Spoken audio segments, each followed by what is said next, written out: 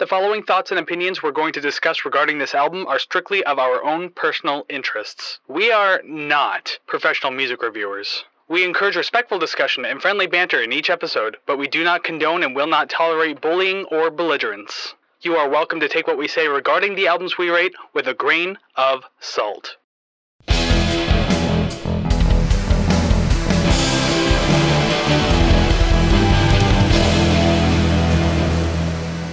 Well, hey there, everybody, and welcome to another episode of the Rate the Record podcast, episode 87. Yay! 13 away from 100, which is baffling and crazy.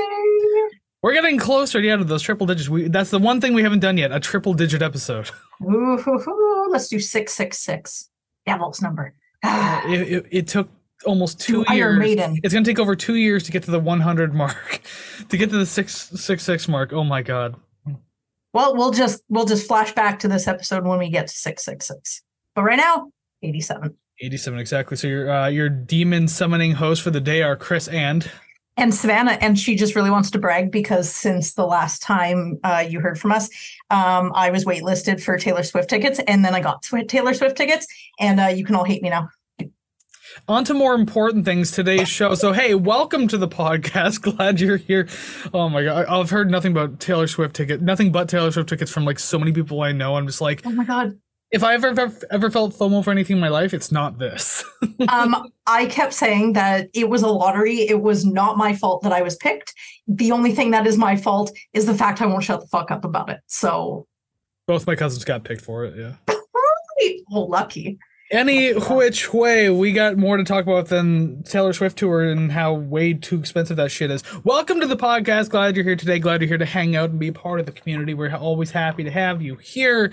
Always happy to be building more members of the community, just like you. Your interest obviously shows by you being here right now. And so maybe that you're here, you could do one of many things or all things to show your support and help us get even further into the algorithm. Like, subscribe, rate, share, comment, follow. All of those things really do help us build this up. I say that every single week, but it is true because more eyes and ears on the prize, more people show up to the podcast, more support, and then boom, bang, numbers grow everywhere, and we could do a lot more for you. So just at bare minimum, one of those things, free and easy to do. Go ahead and do that real quick. And please go to Instagram and look at all of the memes that Chris creates and posts. I have funny ones in my head, but he is Mr. Execution, and they're fantastic. So at least like those so other people can see how ridiculous they really are. The second I think of one, I have an app, like you can even see in the bottom left corner of all my posts, it's made with Mematic. I'm just like, the second I have an idea, I go right on the Mematic and I'm just trying to create it. Oh. Yeah, please do that too. It would make me feel a lot better about me wasting my time while I'm supposed to be working, by the way. Hey, I do that on my breaks. I'm fine. But yeah, even one of those things helps a lot. But you can find all the places you can do those things over at ratetherecord.ca. All of our social media links, including the Instagram where I post the funnies. I also do on Threads too. I've been posting the memes on Thread as well. So by all means, all the social media links, all the streaming links you could possibly need, audio and video, like the merch, like this shirt and Savannah's mug that she had up a second ago, and there it is. Look at that. It's like the same thing. Regardless, merch. You can request albums as well. We got requests coming up real soon and more in the second half of season 5, so that's cool. And there was one other thing in there. I don't even remember anymore. I'm tired. Oh yeah, Ko-fi.com/RateTheRecord, the actual paid portion. If you like us enough to do one of those free things and feel like giving us $5 a month, you could join the RTR Club. You get early access to episodes, bonus content. We'll shout you on social media and on the podcast. We listen to one of your band's songs. God, my mind's not even here today. But yes, ratetherecord.ca. Please do that while I collect my thoughts. Yes, please. And if you want to join the RTR Club, you could pay $5 a month to get Chris a brain transplant. So if you want to see how that goes, $5 a month. I don't need a transplant. I just need a brain massage. Open up the skull and just jam your fingers in there and just make it feel real good. Those electrodes are like vibrates. Oh, fingers. Like put on gloves with like stimulating fingers. gel. Yeah, like gloves with stimulating gel and just get your fingers right into those crinkles and just start massaging my brain. $5 a month and I will massage Chris's brain on air. You also to the higher donator, if we reach a certain amount, I'll even let her cut my skull cap open. Will she succeed? Doubtful, but we will see. Gross. Alrighty then. Well, I mean, I'm pretty sure Savannah would just purposely find ways to kill me, but if you know that if you've been here before, you know that already. You know that we're always at each other's throats. So hey, welcome back to the show. Glad that you're here and that you can withstand us enough to be here for the 87th episode. But if you're new, yeah, get used to it. That's kind of what you expect. So welcome to the show. We hope you enjoy your stay. But we do a lot more than just that. We actually talk about music. And so let me explain real quick what we do here on the show. Each week, Savannah and I will choose an album. One of us will. It could be whatever the hell we want, completely random, no rhyme or reason, we just do it. We take album requests, as I mentioned earlier, so we've done plenty, we've got plenty more coming up, and same thing with album anniversaries. If it's something that's hitting a milestone, some big album turning like 30 years old or whatever, we do those too. But regardless, we will choose an album, we'll discuss it at length from front to back, we rank the song, and then we rate the record. Was I on time that time? Yes, actually, surprisingly enough. Actually, it was so far off. I thought I was being a dickhead. No, you actually nailed it. So that's because I told you there's like a half second to 1 second delay, right? Oh my God, that delay is so large. Wow. Well, good for me. Pat on the back. Awesome. Yes, you got it once, and we gotta see if that ever happens again. Never. Oh my God, I picked a bad day to record. Just my brain is just like, how about no? All right, okay. So it's a good thing that I didn't choose today's album, so I didn't have to think a whole lot because Savannah chose today's album. For episode 87, we were looking at The Smiths and their 1984 debut album, The Smiths. So I guess since I can just shut up for a minute, Savannah can tell you a little bit about the band and the album. So we are doing The Smiths by The Smiths. I just love how it reminds me of Simpsons with Mr. Black. Mr. Black. All right. So I am going to throw a disclaimer on top of the disclaimer you heard at the top of the show. Now, I've been made aware that Morrissey, the lead singer of The Smiths, has some pretty radical beliefs. And I just want to state right now that if I am reading this, it means we do not endorse his views. They are his. They are not ours. The Smiths were an English band from Manchester and were active for only 5 years, from 1982 to 1987. Singer Morrissey, real name Stephen Patrick Morrissey, nerd, and guitarist Johnny Marr were the primary songwriting team, but it became obvious by 1987 that this relationship had soured. They had initially met at a Patti Smith concert in 1978 when Johnny Marr was 14 and Morrissey was 19. In 1982, Marr went to Morrissey's home to literally ask him to start a band. That's what we need, a bigger ego for Morrissey. In 1983, the Smiths were signed to Rough Trade Records and released their eponymous debut album in 1984. I guess that was really it. The Smiths' debut album, named The Smiths, was released on February 20th, 1984, and was recorded in various studios around England. Produced by John Porter, the album released only one commercial single, What Difference Does It Make?, which reached number 12 on the UK singles chart. Reviews for this album are generally favorable, with Rolling Stone giving it a 4 out of 5, Pitchfork giving it an 8.8 out of 10, and AllMusic really went for it with a 5 out of 5. Ooh, they like it. The album was included on Rolling Stone's list of 100 best debut albums of all time at number 51, and in 2003, it ranked at 481 on their 500 greatest albums of all time. It is certified gold in the UK with more than 100,000 units sold. I thought there were more singles. I thought it sold more. I'm disappointed to see that Entertainment Weekly didn't have their usual B tier, but I see that I'm looking at the page right now. The Village Voice gave it B-. There you go, more B tier enthusiasts. Not bad, not bad. Because I was like, what does Entertainment Weekly think? Screw all music. We've already had their downfall with them, and like it's kind of like on the rocks right now. Yeah. So now I got to stick with our new friends, the B tier enthusiasts themselves, Entertainment Weekly. But they didn't even show up for this album. Yeah, we only got to be friends with the ones who serve our purpose. So. Yeah, exactly. As long as I can carry on our narrative, that's all I give a shit for. If I can't, I mention you, but I don't care who you are. Exactly. Alrighty then. Well, yeah, just kind of going back on your disclaimer for a bit there. Morrissey has a lot of weird views. Some of them much more innocent than others, but I mean, there's some obvious ones I'm not going to get into that are just complete bullshit. So yeah, anything I might even pleasantly say about him, I'm talking about this album and his performance in this album, not him as a person. Okay, I know very little about him, and I think it is probably better for me to keep it that way. Fair enough. We'll just leave it at that and move on to the actual album itself. So song number 1, Reel Around the Fountain. This is...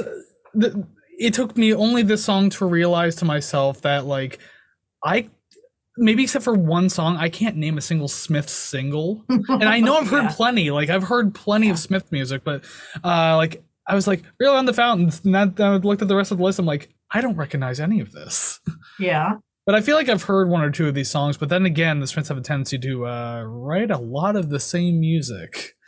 I definitely agree. I was gifted this CD when I was 16. So I've definitely heard it before. I cannot find it. So I'm 34 and I got it when I was 16. Could be somewhere, could be gone. Could be blessing someone else's 1997 Chevy Cavalier. I don't know. Could be on a shelf in Value Village somewhere. Right. Back in Northern Ontario. But I recognize, like, a couple of them, obviously the ones that I gravitated to listening to it, but just as a whole, listening to this album, I'm like, man, I don't remember half of this. Yeah. I think it was Reel Around the Fountain, Pretty Girls Make Graves, and This Charming Man are the only ones I remember. Sucks. I guess another note that we just kind of learned pre-show, if you want to explain that real quick too. Yes. Okay. So on this show, we tend to only review first releases. So if any tracks have been added later on, deluxe versions, we're not doing those. The CD that I purchased, that I was gifted, I cannot talk. Oh, because that's just me. Oh. Oh my, it's a tongue twister with things that shouldn't be. Okay. So this CD was purchased in North America, so it has the song This Charming Man on it. The original UK release only had 10 tracks, This Charming Man not being one of them. But when the album was released in North America, I believe it specified the USA, but I'm just going to say North America because clearly I'm not there. Yeah. It was added to, it was the first song on side B. So it would have been track 6. Which it definitely was on this album before I had to cross out my review for it. So we did do it. It is not playing a part in our final score, unfortunately, because both of us actually did like the song. So that sucks. But it wasn't until I was writing the intro for the band did I realize that it was a song added afterwards, which, I had no idea about. So that is a bummer. When we get there, I'll tell everyone where I put the song on my list. Oh, likewise. Very disappointed about that. But yeah, so we can actually get talking about this now. Reel Around the Fountain being the first song. Just a blanket statement, I guess, to start everything out as I usually do in like the first song of albums too.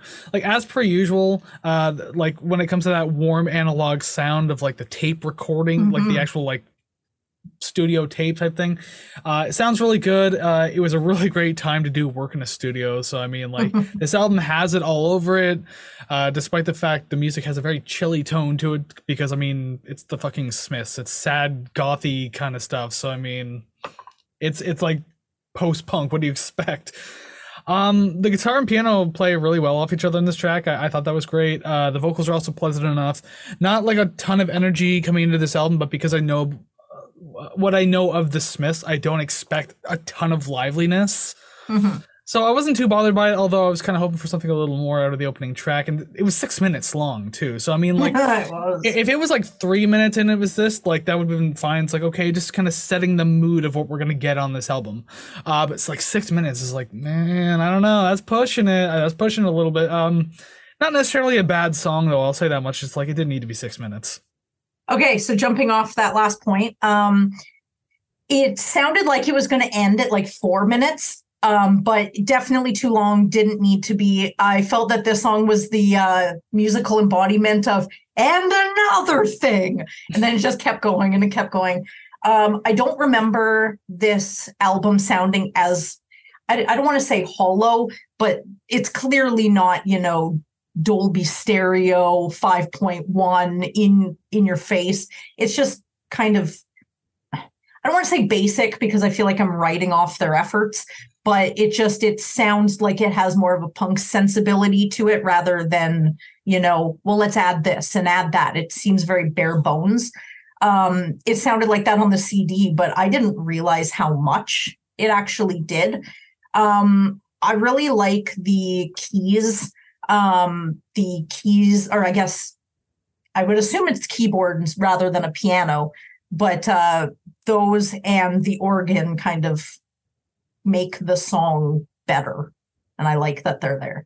Yeah, nice little touches, and they don't really appear too many times throughout the album, or at least that I could notice. So, yeah, you tend to notice when they're there, so it just feels a little better, I guess.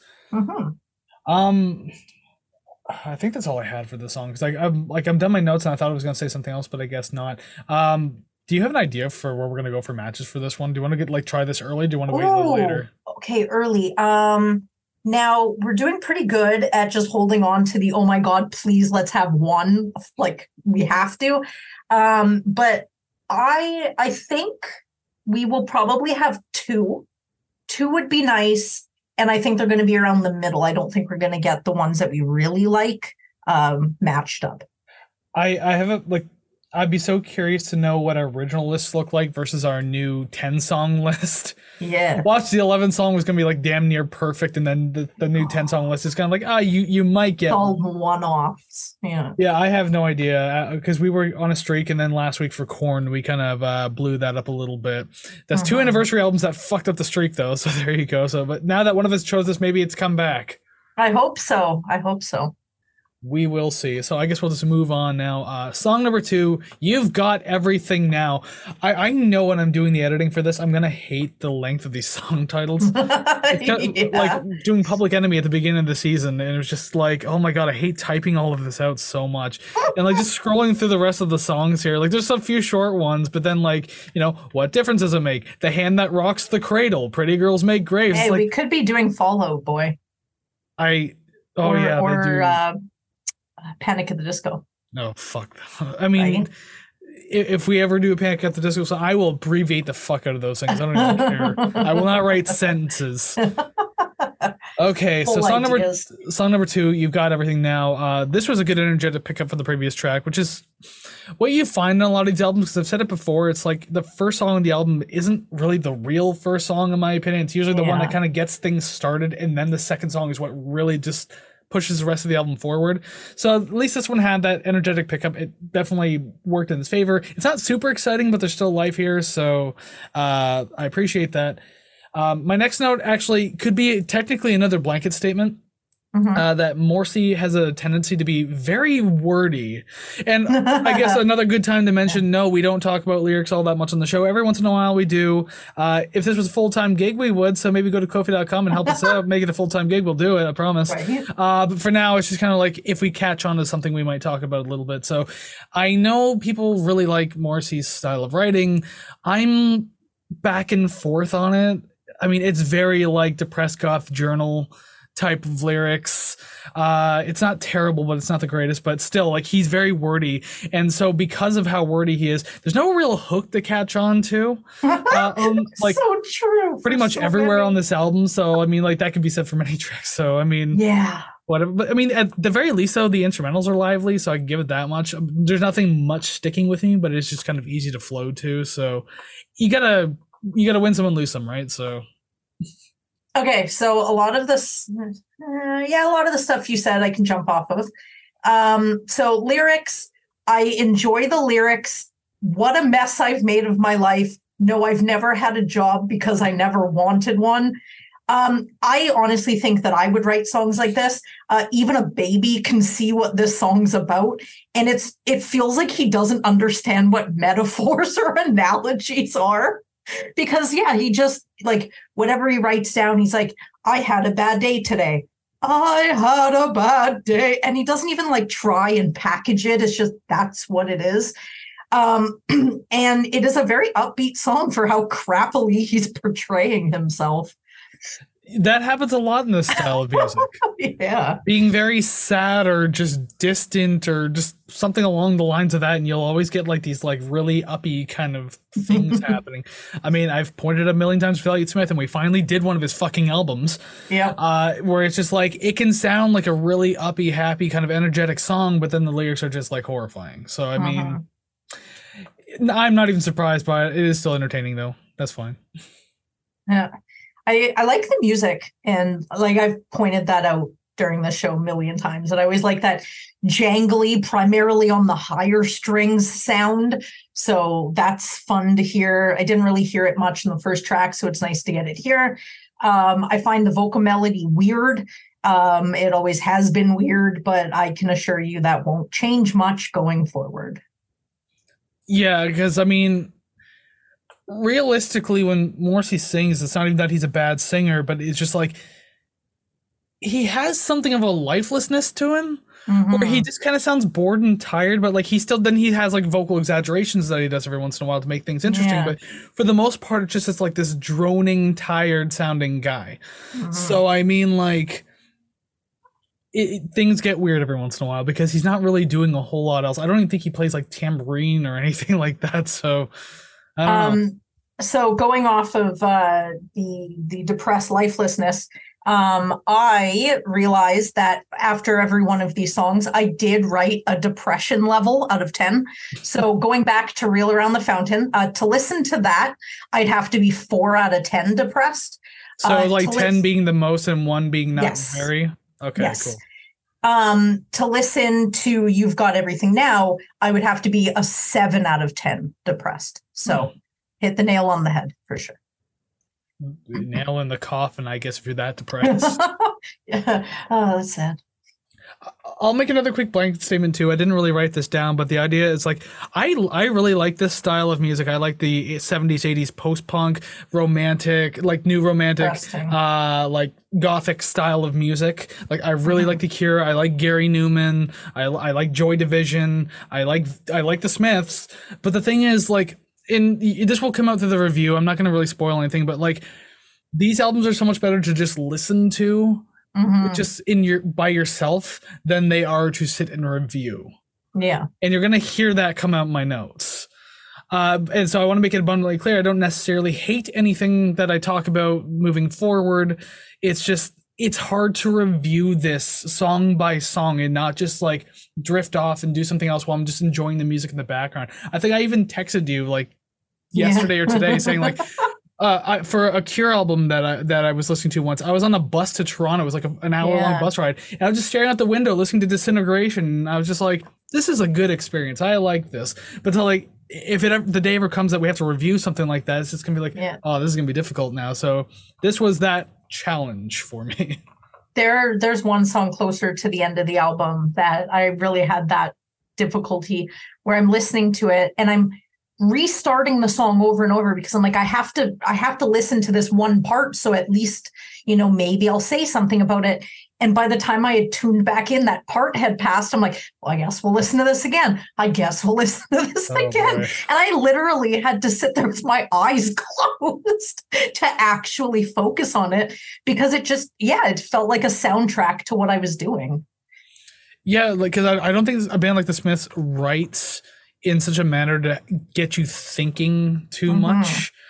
It's just kind of like they're writing what they think sounds good and what they think matches the mood, but at the same time it's just like it's not supposed to be completely enveloping, So we'll hear more of that going forward probably. Yes.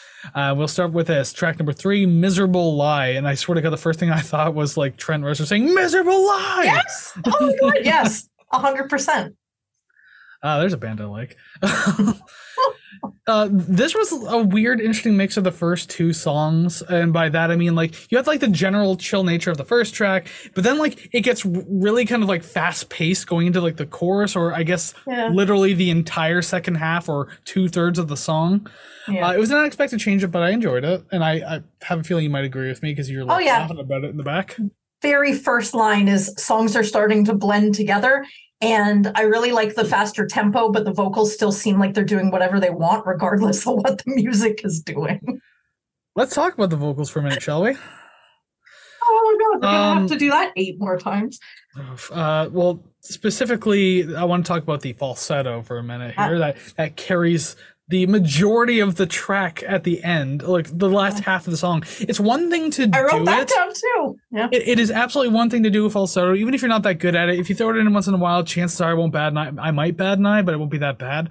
Yeah. But when it dominates the second half of the whole track, like 2 to 2.5 minutes of a song, oh boy, is it grating! Like it is like fucking cheese just on the grater. You know, like it is just it. It was fucking brutal to get through. It was exhausting. Do you know how many, well, you do know because you're the one saying it, how many times I listen to a song and go, yeah, I didn't like that. And you're like, what? What are you talking about? This is why it was awesome. So I wrote down, not a fan of the high vocals at the end, but I know that's just me. It's not just me. I don't like them. They were not. It doesn't work. It doesn't fit. Like he does falsettos like at a few points of this album, and like I didn't even make notes. I think one other song I made a note about it because he did it for a little bit. Mm-hmm. But other than that, if I heard it, I didn't make a note because it was like it was quick. I'll let it slide. You're good. Yeah. Let's just keep listening to the music. But like, holy shit! Like it was just nonstop, and it was annoying. It just took away from the song for me. At the very least, I'll say that the guitar work and like lively pace of the song is what kept it good for me. But that falsetto was awful, and I'm like, was he aiming to make an awful song because he might have succeeded? Quite possibly, because to listen to this, I'd have to be a 2 out of 10 depressed. But afterwards, I would probably end up a 6. Yeah, the first half of the song you're fine, but then you get the second half, like the number keeps going up every 15 seconds. Right? And your fists start to clench heavily. White knuckle, gritting your teeth into fucking chalk. I mean, like... Yes. It's getting bad. The anxiety's there, the vein in your forehead. I'm starting to feel like we're going to have more than 2 matches with the way that we're speaking of these things. I don't know. I think there's going to be a lot of weird one-offs. I just don't have the faith right now. I don't. All right, I'll carry it for both of us. Fine and dandy then. Hopefully you do a good job with that. Song number 4, Pretty Girls Make Graves. I enjoy hearing the bass here. It is pretty forward, and I, excuse me, didn't hear a lot of it before this, so having it so forward is very nice. The vocals match the music much more here, and it's actually really enjoyable to sing along to if you vaguely know the words, which to me still don't make any sense. But and those little vocalizations and embellishments, everything actually fit the song going into the bridge or the ending, because I don't really know what's what in any of these goddamn songs. I think there's maybe 2 songs I'm like, discernible verse, chorus, and bridge. Yay! And then like the album ends. So I'll jump on to your first point that you made about the bass, because that was like one of my second notes, I guess. Just as the bass has a really bouncy groove throughout the verses, and this made the song relatively fun for me, which was nice because it was one of those things where I felt kind of sour after the last song, and I was just like, I actually had to stop listening, and I just got up and like did something else because I was just like, I don't want to go into the next song in a bad mood. Yeah, I've done that on an album before. I could say it was Tripping Daisy because I mean, like I've since reduxed it, so I've redeemed myself out of that. So yes. I don't want to do that again. So I was like, okay, you know what? Get up, go do something else. I think it was like 7 hours later. Like it was like because I not it wasn't today. It was like over the course of like the last 2 days. Yeah. But yeah, I was just like, I came back because I've just got I'm always getting distracted with shit, so whatever. Then I made like dinner. I cleaned my room a little bit, and I'm just like, I have something to actually be doing, and I'm doing the things I don't want to do. I get that. I also do chores when I want to avoid something that I deem worse than chores. I need to get someone on my ass to get me something I don't want to do, so I can like make everything spotless and just like go outside, mow the lawn or something, like just anything of the sort. Yep. I get that. And again, this is. I kind of make references to this as we go forward. As much as I like the chill flow of this album, and again, the style of music in general, there's just not much going on that's like really keeping my attention. Again, trying to review it, very difficult. We're only 4 songs in. At this point, we only have 6 more instead of 7, so I guess that's kind of a plus. I did emphasize my note. That doesn't mean I don't like the way that it sounds, but as one thorough listen without just making it background music makes it feel a little weak. I can see that. Yeah. with this one in general, I don't have much more for this other than it doesn't feel too long, like ever. And it always feels like it gets to the point quickly and it's enjoyable. I like the end, despite it it doesn't really feel like it's part of the actual song because it goes out with like acoustic guitar plucking, or not acoustic, just guitar plucking. But I would listen to this one again and again. 0 out of 10 depressed. It's a banger. I also like the way the song ends too, because I think the main portion of the song ends around like the 3-minute mark, and then like the last 43-ish seconds, it's like 2 different guitars kind of over top of each other, and that's it. I think it was a nice way to end the track, nice tone, nice play on emotion, good choice overall. So I felt better coming back into this one at the very least. I will say that. Yeah, heck yeah. Cool. All right, we'll move on now. Song number 5, The Hand That, is it The Hand That Rocks the Cradle? Because I wrote That Hand That Rocks the Cradle. Yes, it is the singular. Okay, so whatever. I just doubled up on that. The Hand That Rocks the Cradle. There we go. Look, I made that note again. With songs starting to sound so familiar to one another, I feel like a lot of my scores will end up fairly similar. That and my notes won't be too different. That was literally my first note to the song. And then that's it. That's all you have to say. I got 2 more because I tried to work things out and say something, I tried. Okay, so I'm going to give you a little bit of a break. I'm just going to run through mine because I got like 6 or 7, but they're all pretty small. All right. There's something about the vocals that sound calmer and more pleasing to hear until I inevitably start to hate those wavy vocals where he goes, whoa. Stop that. This song is taking forever. Is there a chorus or something other than 60 verses? There's nothing here musically. It's like a repeat riff for 5 minutes. I'd rather read the lyrics. To listen to this, I'd have to be 10 out of 10 depressed because clearly I have nothing else to live for and no longer know what happiness is. Yeah, I didn't really read the lyrics, but like I heard someone's like, come sit on my knee, something boy, you little boy, I know you're only 3. Like it sounds like a father talking to a son type thing, but just like it can be something really sad. Maybe his son died like 20 years ago. I don't know. He's just thinking about it. I have no idea what the lyrics actually are. I would just rather read them and get the point than listen to this song again. Yeah, because it wasn't okay. So this song is 4 minutes and 37 seconds long. It wasn't like 26. It actually wasn't until the 3-minute mark that I realized that nothing had changed up, and it had indeed been 3 minutes. And then you're skipping back, going, "No, I didn't miss anything." It's just it's like one long continuous sentence. It's like if you were to read the lyrics, it was just one long sentence that never stopped. Right? Hey, no you're not allowed to stop to breathe. nothing. I didn't see a comma. You can't stop to breathe. You got to keep going. Even if you pass out, at least you tried. Yeah. There was the slightest, the microscopic pickup towards the end, but it was nowhere near enough to be interesting. Yeah. And by that I mean I think it picked up with like its intensity, just like 0.5 out of 100%. This is a fine background track, but listening to the song like this, it was just what a slog. Yes, I agree. I had nothing positive to say about this song aside from vocals sound calmer and more pleasing, and then it kind of downhill fast. Well, at least you had some positive out of my 3 notes. I don't think I technically said anything positive. Shit. Song number 6, Not This Charming Man, unfortunately. So moving on to the new song number 6, Still Ill. I had to look it up because on Spotify it looks like it said Still 3 because it was just like the 3 lines. Yeah. I was like, now does that say ill? Does it say aisle? Does that say 3? And then I heard the lyrics Still Ill, Still Ill. So I'm like, okay, at least I know now. Good. Yep. So this song, I'm going to point out the lyrics only because like they are just, to me, they seem so like, I don't want to say primitive, but it is just like you're reading a book to music and you're not like changing anything. You're just reading it as it's written. And I feel like this is a song that I would make up when I'm like narrating when I'm cleaning the kitchen, where it's like putting the dishes here, opening the stove. And it's just like, I don't know. I find it, I don't know, childish, I guess. I don't know. I have a problem with all of his lyric writing, but that's just me. Very similar to earlier in the album.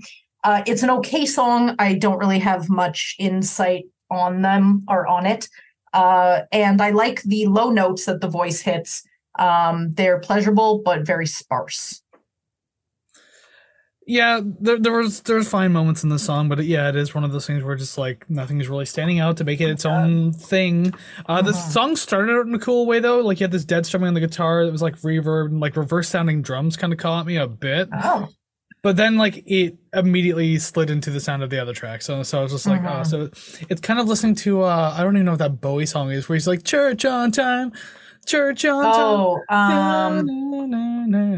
Yeah, like, but the thing is, like, it starts with that guitar chugging, but then it kind of goes into this like very 80s style beat. I'm just like, oh, I like the way it was starting.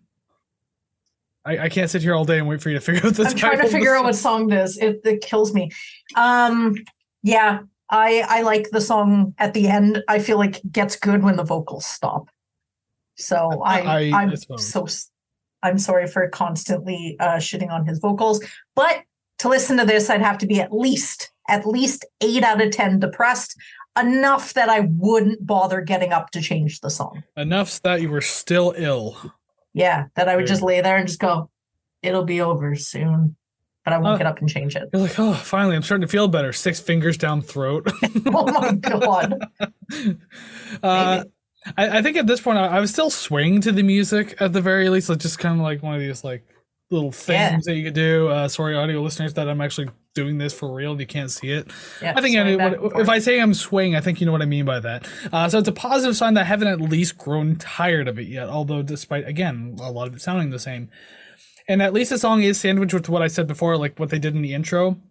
And they brought it back in the end. Even if it's briefly, at least that kind of made it interesting for me, but it still wasn't a whole lot to run on. So that's all I can really say about it. Likewise. Cool. Song number 8, Hand in Glove. So just like you swing back and forth for the last track, my head already bopping to this one as soon as it started. Again, I swear listening to the Smiths inspires me to write my own songs, despite how ridiculous I think they are. I could just release it. I'm sure people will buy it. They'll eat it up. And I really like the harmonica at the beginning and the end. It sandwiched the song, sounded cohesive, didn't come out of nowhere. It was nice. Maybe that's Morrissey's other contribution then. Unless someone's doing the Bob Dylan thing. Like someone's doing the Bob Dylan thing and playing the guitar, just got the bar hanging off your head there. I honestly think it was the guitar or bass player who did it. So Morrissey, literally nothing to offer. Just sits there and sways on stage, says something depressing, and next song, please. Yeah. Money, please. Unable to button his shirt up past the third from the bottom button. Mr. I'm depressed and want to be left alone, but meanwhile, give me all the spotlight. Yes. That's exactly the kind of person he is. Terrible. Yeah, this song, it was lively, which was nice, but again, not really anything to catch my attention. There's no hooks in these things, which I guess maybe kind of reflect on is kind of the point that this isn't supposed to be too poppy. So it's not supposed to have those hooks or something along the lines of that. But then I've heard music like that sounds far more interesting than this. So I don't know. It's hard to really defend it too much in a critical sense. But again, I could probably listen to this all day. Just yes. I think I described it over text messages, sitting on my front porch at night and just drinking a beer, having a good time, enjoying the breeze.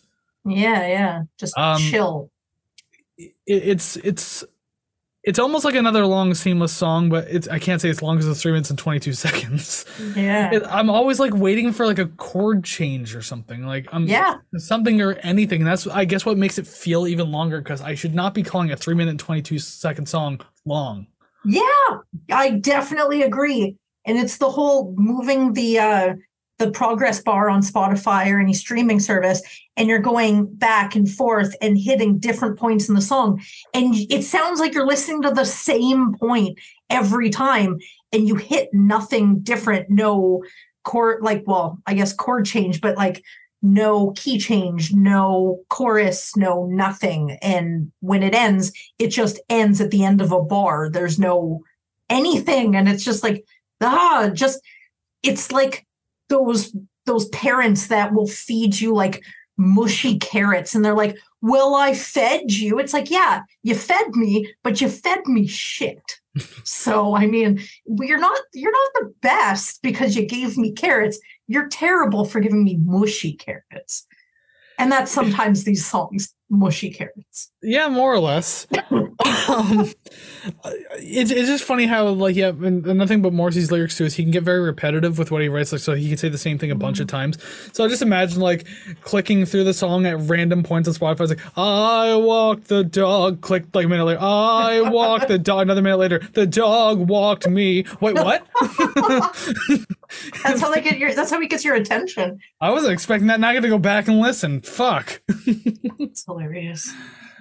This song sounds like it could have been like by REM, just the music in behind. I would not be surprised if they got heavy influence from them, especially starting in the 80s. I wonder if they ever covered the Smiths or anything of the sort. I'd have to look. I don't know. I do like this one more than I remember. Now, to listen to this one, I would have to be 0 out of 10 depressed. It would actually make me dance, which in turn would make me happy because dancing is happiness. And try dancing when you're pissed. Even the idea is funny. Dancing when you're pissed, that's what hardcore dancing is. That's when you swing your fists around and you're high kicking in the mosh pit and shit like that. Yeah, but you're not pissed when someone loses their shoe and you're standing there politely trying to give it back, lifting people who have fallen. Those are not pissed people. Those are nice people. Supposing so. Mm-hmm. I've been to a couple shows where there aren't very nice people in mosh pits, but most often it's been nice people. I'm too old for mosh pits now. I'm not even going to bother with the rest of my fucking life. The only mosh pit that I was ever in was just like the outside of it on my back while I was at the stage. And all I was doing was holding on the stage going, no. It's like, don't suck me in like a vortex, please. I don't want to go.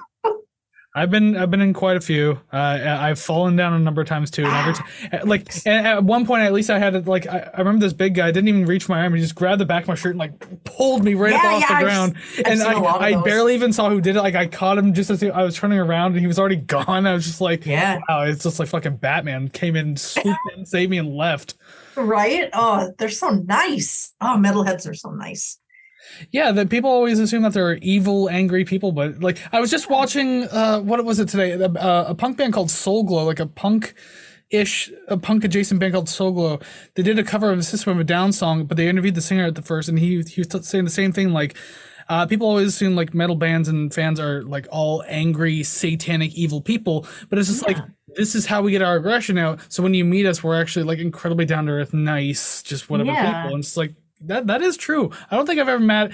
I've met stupid gatekeeping metalheads, but like other ones are pretty damn nice. Yeah, have just kind of off topic, but on topic with the metalheads. Have you ever seen like what's his name?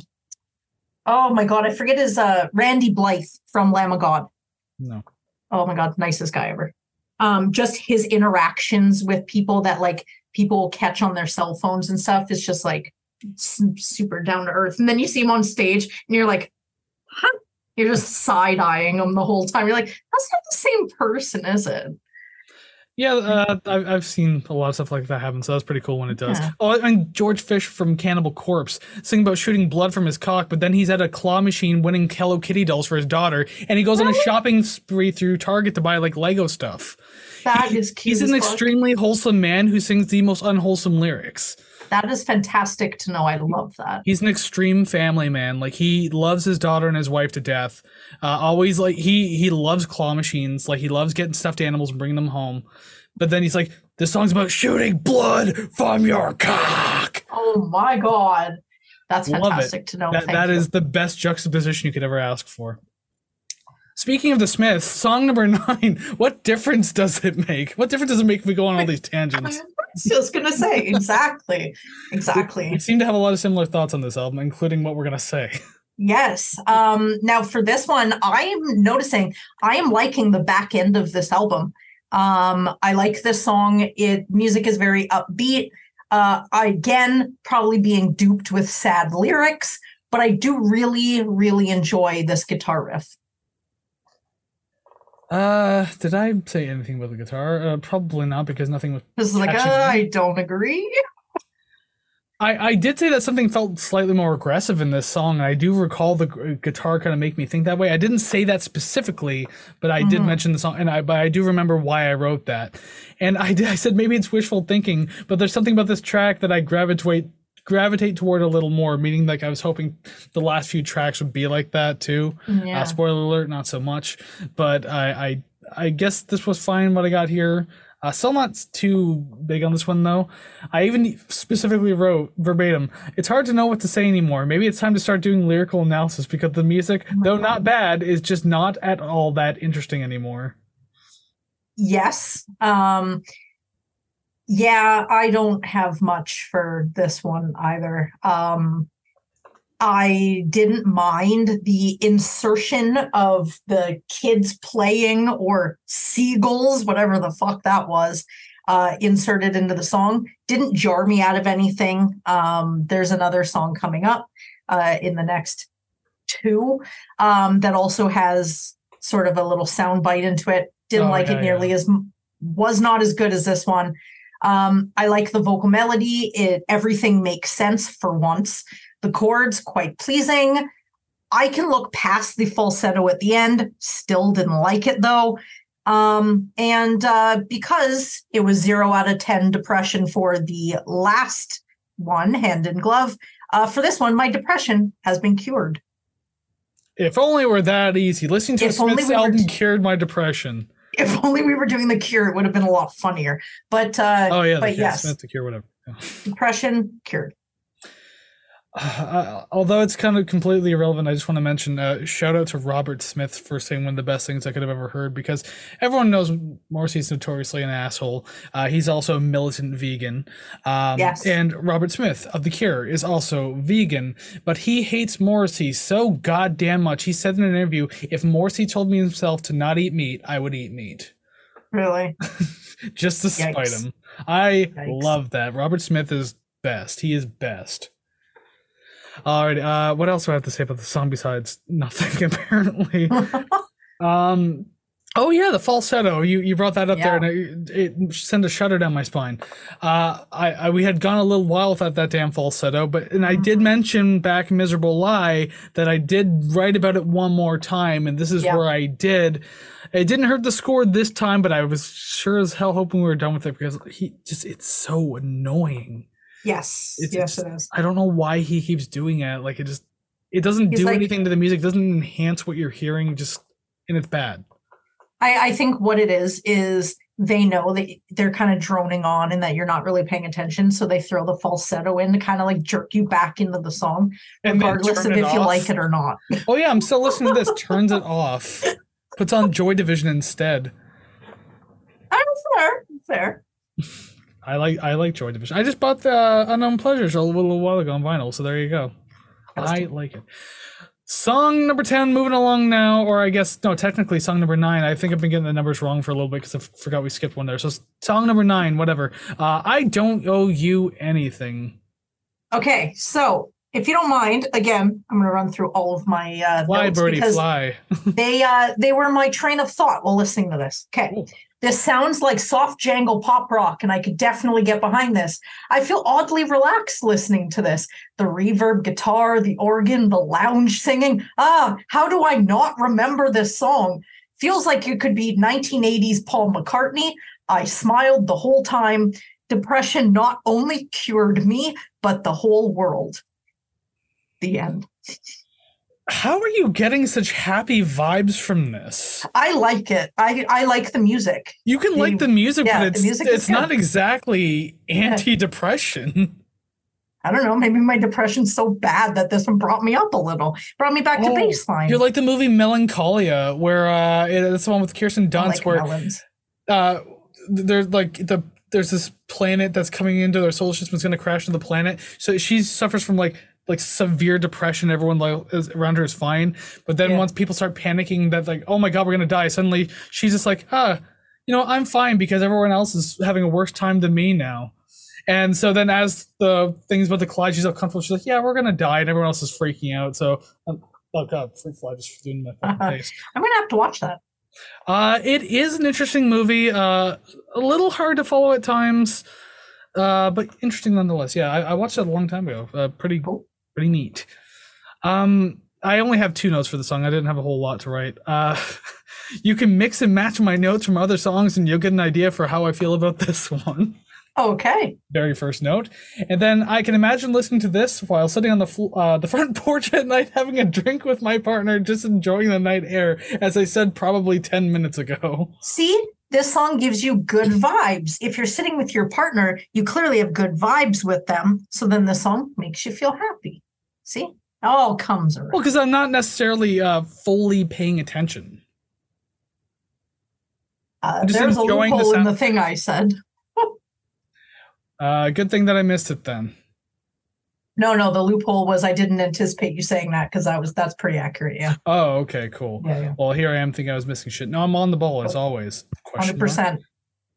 Song number 10, the final song on the album, Suffer Little Children, or is it Suffer the Children? Suffer Little Children. And you first, please. My train of thought should go after yours. Yeah, that's fine.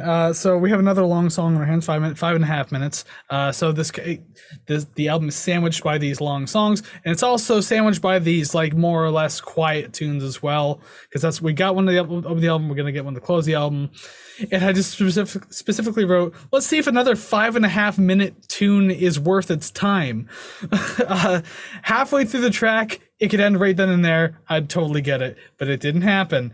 And then I noticed that you you mentioned a couple songs ago about the soundbite, about the laughter. Yes. I wrote about that too. The laughter toward the end made me feel a little disoriented as I was becoming hypnotized by the music.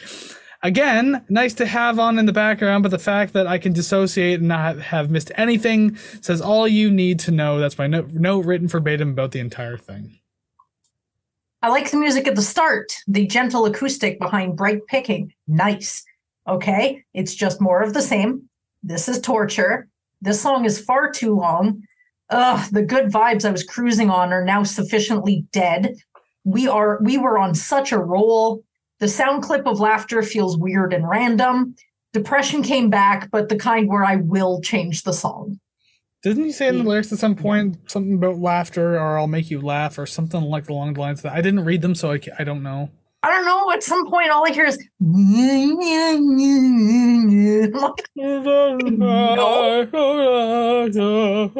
like that's just. It's like someone who sings and they slap their trachea when they're doing it. Yeah, it's at a certain point is too much. But the music, it wasn't too bad. I like the jangliness of different points of the album.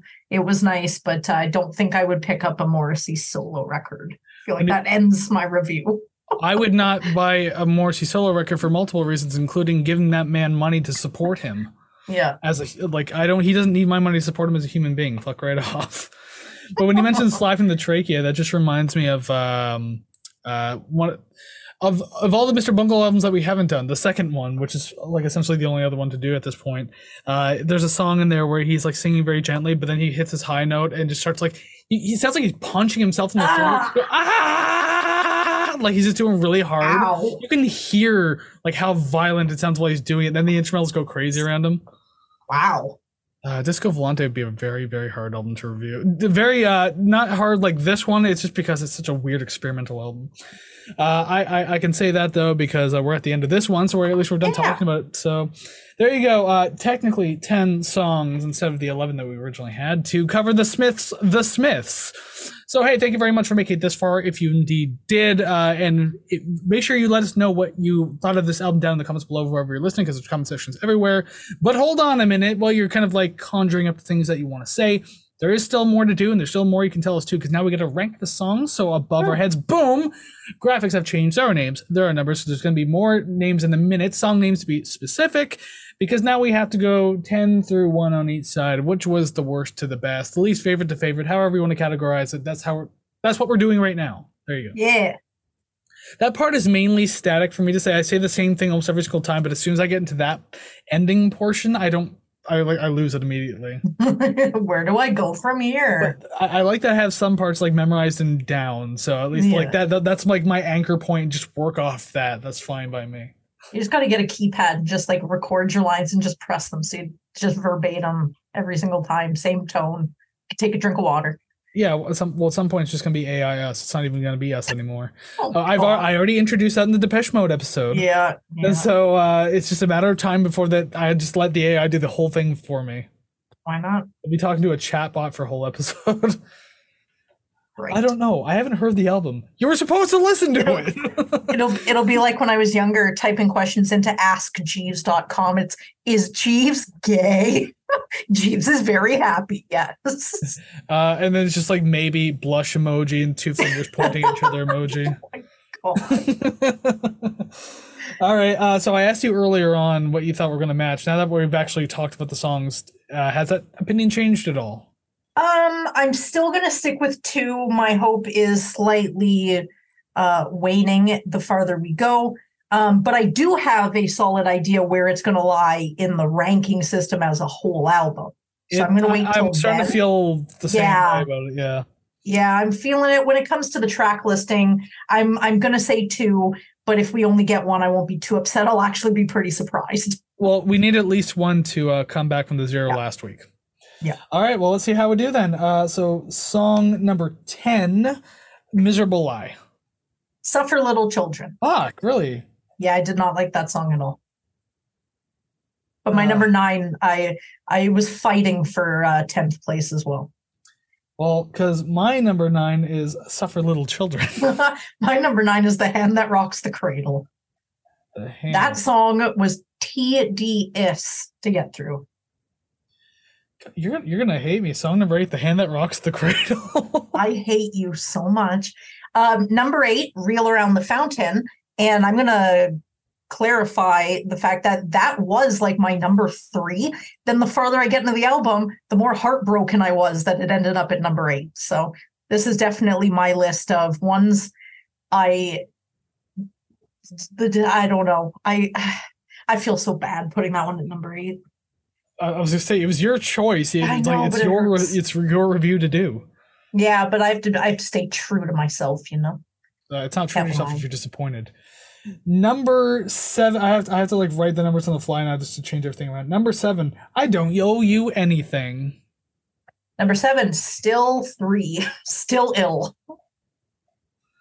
Still Ill. This is the 0. It's happening. I don't feel comfortable about anything at this point. Number 6, What Difference Does It Make? Number 6, Miserable Lie. Miserable Lie. I think we can only match like 2. 1, 2. There's still 2 we can do, but it's not. One of them for sure. I know is not happening. Okay. Actually, no. Scratch that. None of them are happening because number 5, Hand in Glove. Number 5, You've Got Everything Now. No, yeah, that's 0. Fantastic. Because of the way you were talking about the glove song there, I'm just going to call it the glove song. I have a feeling it's not matching with me. Number 4, Reel Around the Fountain. Number 4, Hand in Glove. Oh, okay. I thought that was going to be way higher. Okay, That's so then still 4. Maybe we could match one. Yeah, I think it's just the one that's left. I don't know. I don't have good feelings at all. Number 3, You've Got Everything Now. Yeah, that's it. Number 3, Pretty Girls Make Graves. Pretty Girls.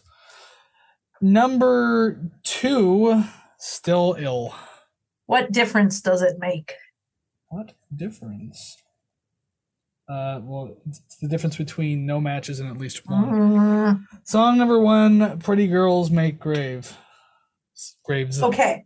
Now, my number 1 is I Don't Owe You Anything, but when going into this album, Pretty Girls Make Graves was definitely my number 1 out of the 3 tracks I'd listened to.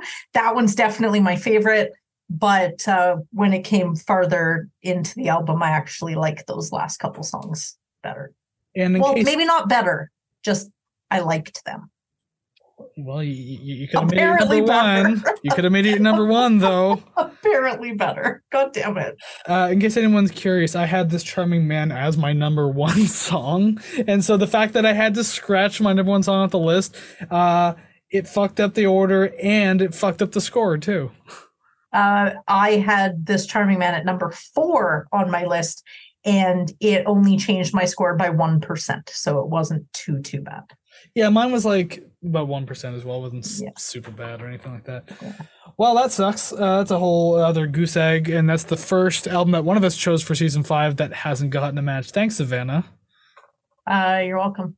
I will cry about this later. Thank you. Good. I to do this show, I have to have 10 out of 10 depression, and we really match that right now. So if 87 episodes in, you have anything less than a 10 out of 10, I'd be weirded out. She enjoys this. Gross. All right, well, that didn't work out, but apparently we feel pretty confident about how we're going to be rating the album. So let's go ahead and do that now. Transition screens. Swish. All right, well, here it is, the album rating screen yet again for the X amount of time this season. I can't even remember how many episodes we've done so far in season 5. I don't know. Let's just pretend we've done 9. All you need to know is that there's been 2 A tiers so far, a bunch of B tiers, and last week was Korn's Follow the Leader, the 25th anniversary of that album, and it ended up in the B- tier. But it didn't age as well as I had hoped. First time listener, first time caller, and you're right. It didn't age well for someone who has never heard it either. There you go. Perfect.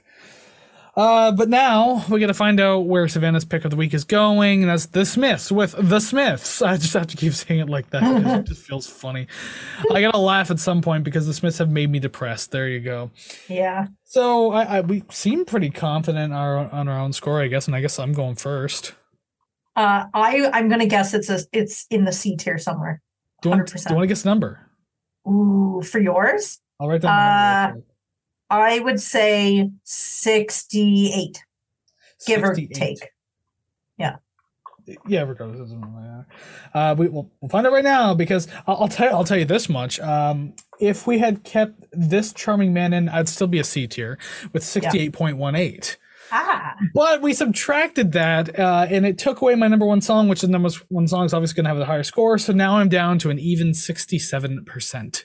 Yikes. Well, because I picked the album, and I constantly berated for ranking the albums that I pick pretty shittily. So this one's actually higher than yours at 72.7. 72.7. Well, I mean, that's fine. Still not all that high. I think that's like around what I ranked Korn last week with my own personal score. Probably, yeah. But look at that. The Smiths just barely managed to avoid the B tier. Oh, thank God. And made it to the C plus tier with 69.85%. That is the highest one in the C tier. Less worse than the Kills. Less that had to go through my head for a second. I was like, less worse than what? Yeah.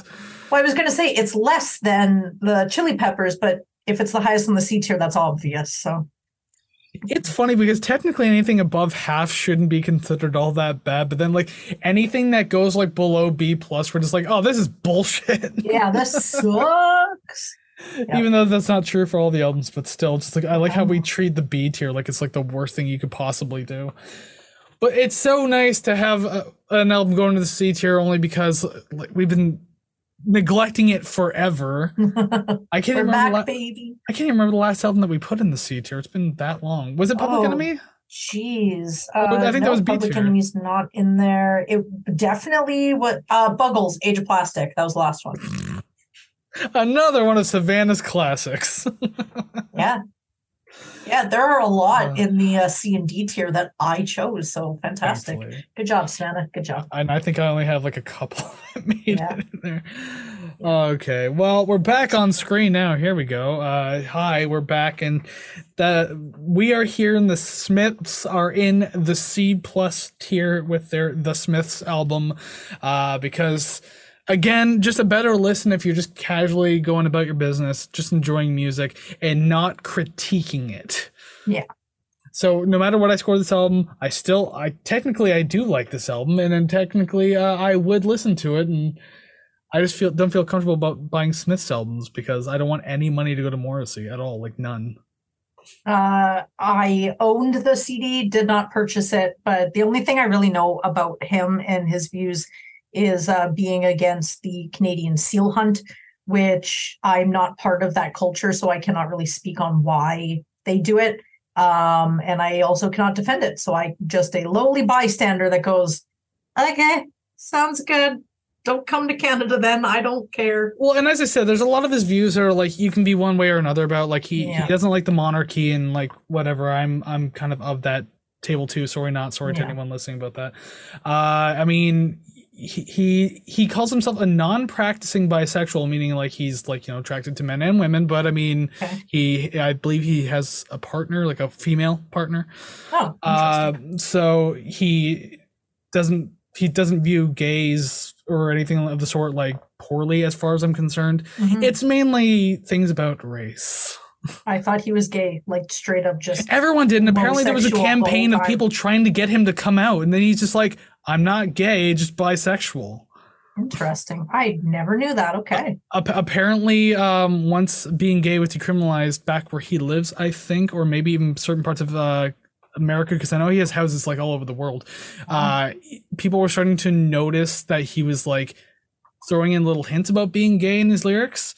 But he never fully came out. So shit, I didn't know that. I don't know.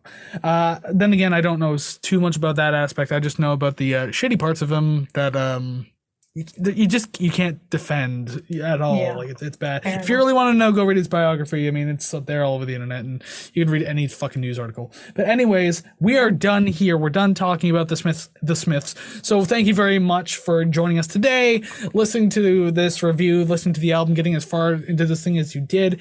Remember to let us know what you thought about this album. Do you love it? Do you hate it? Do you agree or disagree with us? Why do you love the Smiths? Why do you hate the Smiths? Anything of the sort, your song rankings, your album rating, let us know down in the comments below wherever you're listening, because we do enjoy seeing your opinion on this and how you feel about it. Why are we right or wrong? And I mean, that's always fun too. And hey, you can also let us know we're over on our social medias at Rate the Record Podcast. We're on Facebook, Instagram, TikTok, and Threads. Yes, we're over there too, so that's all good. But all that, streaming links, social media, RTR Club, merch, and requesting albums, all found at ratetherecord.ca. So make sure you're doing that. Bookmark that wherever you are, on your laptop, desktop, phone, tablet. It doesn't matter. It's accessible everywhere. So go ahead, check it out. Yeah, do the stuff Chris says so he doesn't have to repeat it the same way every week. Because if like we have tons of people in the RTR Club, well, it's like, okay, we have enough people. We don't have to say this all of the time, every day, every time you listen to this. So just join and then we'll shut up. That's literally it. Go to the website. Then we'll shut up eventually. No, good branding is not shutting the hell up. So I will never shut up. Don't listen to Savannah. Only listen to me and my reviews. Just gonna, you know what? Fine. Whatever. Fine. Just got to throw that last little bit in there. I got to get the one up because you gave us this album today. Of course. Alrighty, well, before we let you go, we're going to give you a little hint, sneak preview of what to expect next week. I didn't write down a hint because it's pretty obvious what it's going to be if you've been following us long enough. But next week, we are celebrating our 2-year anniversary. Rate the Record turns 2 years old. Oh my God, the terrible twos. We're teething now. Like everything's gonna be bullshit. Apparently the worst years for babies. I don't have one, so I can't confirm or deny. I've just heard. But anyways, yes, we're turning 2. And if again you follow the trend of what we've done in the past for our first anniversary and what we've talked about previous to that as well, you know exactly what we're doing next week. So it's pretty simple, and that's going to be the pattern going forward for as long as the show goes on. And if you don't know and you don't want to know until next week, that's fine too. Just come in and find out and be surprised. That's always fun. Yeah. Or join the RTR Club and we'll tell you. You get early access. You'll get early access, but you'll see it before anyone else does. So that's cool. Well, there you go. I'm really trying to push it here. Alrighty then, so until we see you next week, go listen to some awesome music, like the Smiths if it's your thing, whatever, and we'll see you again real soon, so take care, friends. Bye-bye.